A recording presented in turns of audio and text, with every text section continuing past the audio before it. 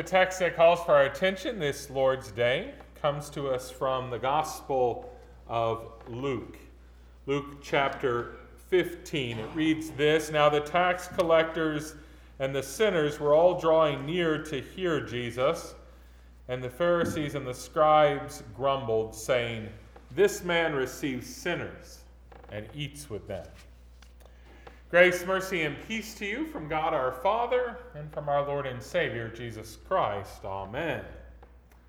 The lost.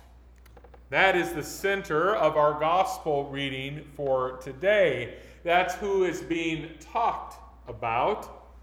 A lost sheep, a lost coin, and a group of lost people gathering at Jesus' invitation to hear his word and to eat with him.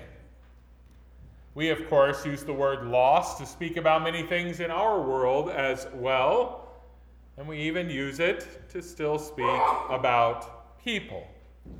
However, when it comes to people, I've noticed that we respond to the use of the word lost in two very different ways. Sometimes when a person is spoken about as lost, we seem to quickly lose all compassion.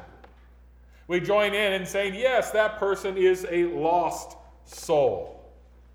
We use that to sort of show exactly how bad that person is. We can list off a litany of their sins and the bad decisions that they have made that have ended them up right where they are. Yes, we, in fact, like to use this terminology, if we are honest, because it sort of infers how much better we are than those lost people. Yes, we distance ourselves not only in our lives, but in our words as well. We thank God in our hearts that we're not like those people who have such great need to repent before God. Well, truth be told, this is the Pharisees' way of talking about the lost. The lost they referred to were those hated tax collectors who stole money right out of the pockets of their Jewish brothers and seemed to have no trouble interacting with unclean Gentiles day after day. The lost that they spoke of were those who did things for a living that everyone knew were unquestionably evil. Those who did them so often that they were simply known as sinners. Yes, these kind of people, they were lost indeed. They were to be avoided. One certainly shouldn't dirty up their reputation in order to go out and seek them out. They indeed would be foolish to welcome such people into their homes. It would be unthinkable to sit down and dine with them at one's table. For those people, they had such great need to repent. But you know, in our world, we often speak about lost people in one other sense as well. Think about how you might think when you see on your television or perhaps on a Facebook feed or somewhere else a notice that there is a lost child. There, we often react with great compassion. We're immediately concerned about this person and turn to prayer for them. We spread the word about their condition. If the situation is local enough, we might literally go out and begin to search for the one who is lost. For we understand that their lost condition places them in great peril. We might even remember a time when we were lost once and just how frightening it was for us. And if we find that lost one, well, then we rejoice. We tell others the whole story about how it happened. We update the Facebook feed with the words, "found safe." We might even throw a welcome party or a welcome home party just to celebrate the news.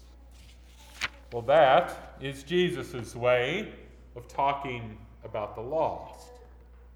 He tells us that he is like a shepherd who leaves behind 99 found sheep in order that he might go out and seek the one who is lost.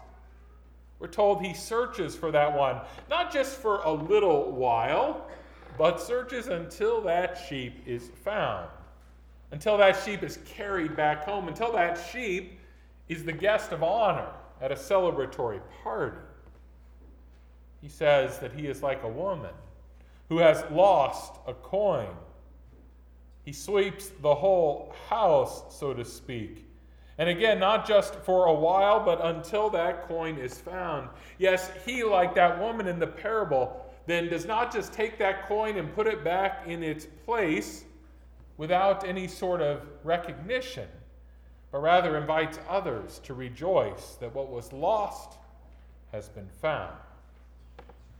Yes, that is God's way of thinking about the lost. You see, when in heaven God hears about any one person who has been lost from him, who is finally hearing Jesus' word, well, he is ecstatic.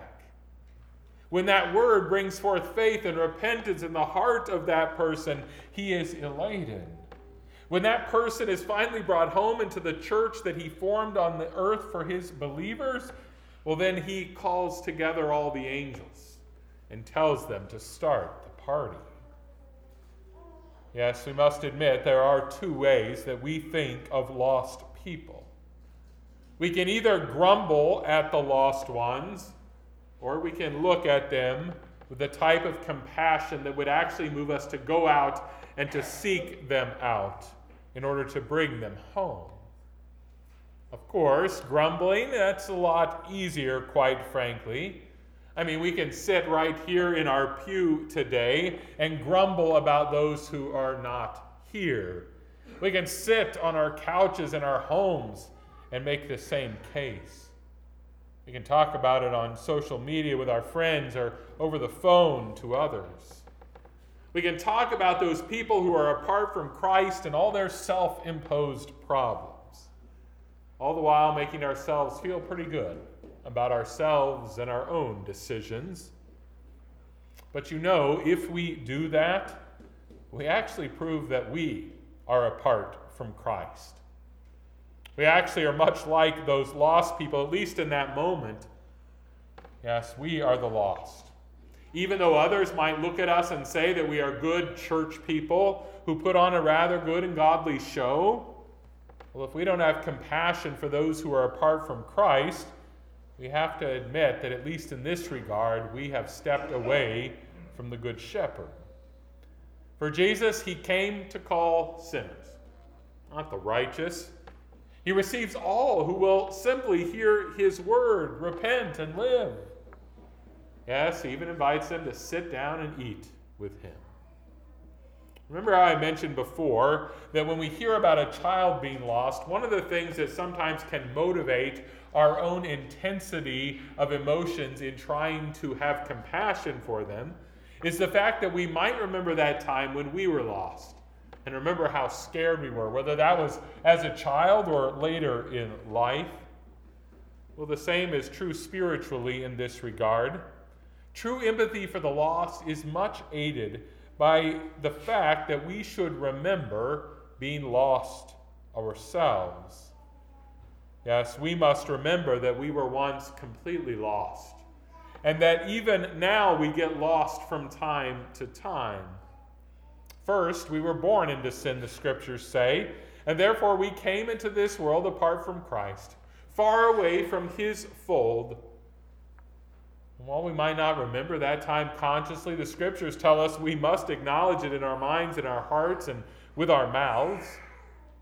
If we believe that we were never truly lost, well, then we'll get pretty high and mighty pretty quick. But if we say that we were never lost, well then, as we said in our confession today, we are making God out to be a liar. If we make ourselves out as ones who never had need of repentance, well then we say that God and what he says about humanity is unquestionably false. Now, of course, we don't need to go back all the way before our baptism to find a time when we were apart from Christ, when we were lost away from him. For if we are honest, we know that those times come all too often. We wander off and are lost again. Yes, we, indeed in those moments, when we come to recognize how we have been walking away from Christ, should be a little frightened about what had happened in that moment. And if we can have such reflection, that will actually aid our compassion for those we see as lost today. So today, whether we're thinking about the lost as those who have never heard the word of Christ or never eaten with Christ at his table, or whether we're thinking about those who once were with Christ and did eat at his table and have since left that table, we must recognize that we are very close to them. Not just close to them, maybe as neighbors, but close to them in the sense that we have those same sinful inclinations that they have. That same inclination to go wander off away from Jesus. Yes, we ought to feel at one with them, rather than distancing ourselves from them. So I ask you today, do you feel that way?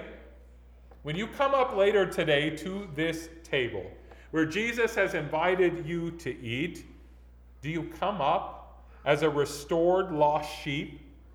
Or do you think you're simply here as one of the 99 that never left the fold at all? Do you come to this place largely because you feel you don't have a lot of need of repentance and therefore you deserve your space at this table? Well, if that's how you feel, the scriptures would say you shouldn't come up at all. For to bring such arrogance into the Lord's presence is not a wise thing. Or do you come here admitting that you are a wandering and lost sheep, but that you have been carried back here on the arms, or the shoulders rather, of Jesus, your Savior, that you have been given a place here solely by grace, solely because he is merciful? Can you not help but rejoice that Jesus would sit down and eat with a sinner like you? Well, you should, because Jesus only calls sinners to his table. Through his body and blood, he forgives that sin. He gives his righteousness. And each time he does, well, the angels and the archangels and all the company of heaven, well, they rejoice. And together with them, we laud and we magnify God's glorious name. We rejoice that God would be so gracious as to receive us, that he would feed us, that he would give us life, and that he would do so for all who would otherwise be forever lost. Today, God, through his Holy Spirit, forgives us of our sins, and he places new hearts within us, new hearts that now look out at the lost and see them as those who should be at this table with us, that they need this life that is given there. He gives us his Holy Spirit to move our feet and our lives in the direction of the lost, that they might be found. Yes, he comes to us and then sends us out to beckon others to come and to rejoice with Jesus. So be honest. How do you think about the lost in this world? As those who have ended up where they've ended up because of what they've done and therefore sort of deserve to be lost? Or do you view them as those who are in a sad condition because they don't have the good shepherd in their life, that good shepherd Jesus who laid down his life for the sheep? Do you view them as altogether then different from you, or as very like you in the sense that without Jesus you would be just as dead as they are? Well, may God rid us this day of the type of self-righteousness that causes us to view the lost without compassion. May he free us from our inclination to often just leave the lost right where they are, being lost. May he move us to go out in the various places God has put us and search out the lost. Let us do that in his stead and in his command until they're found, until they're brought back to God and to Jesus. For if we will make this our daily life, then when we gather here on Sunday mornings, there will be much reason to rejoice. We will rejoice that the lost are now found, that they are safe in the presence of Jesus and his church. We will rejoice that others who were once lost are now found and here with us as well. We will rejoice and join in that party that God himself has started in the heavens. For truly, when one sinner repents, whether it's you or whether it's me or whether it's that lost person in your mind right now, there is rejoicing in heaven. Rejoicing that is meant to reach down right into our midst. May God give us that reason to rejoice, even as he uses us to seek out the lost. Amen.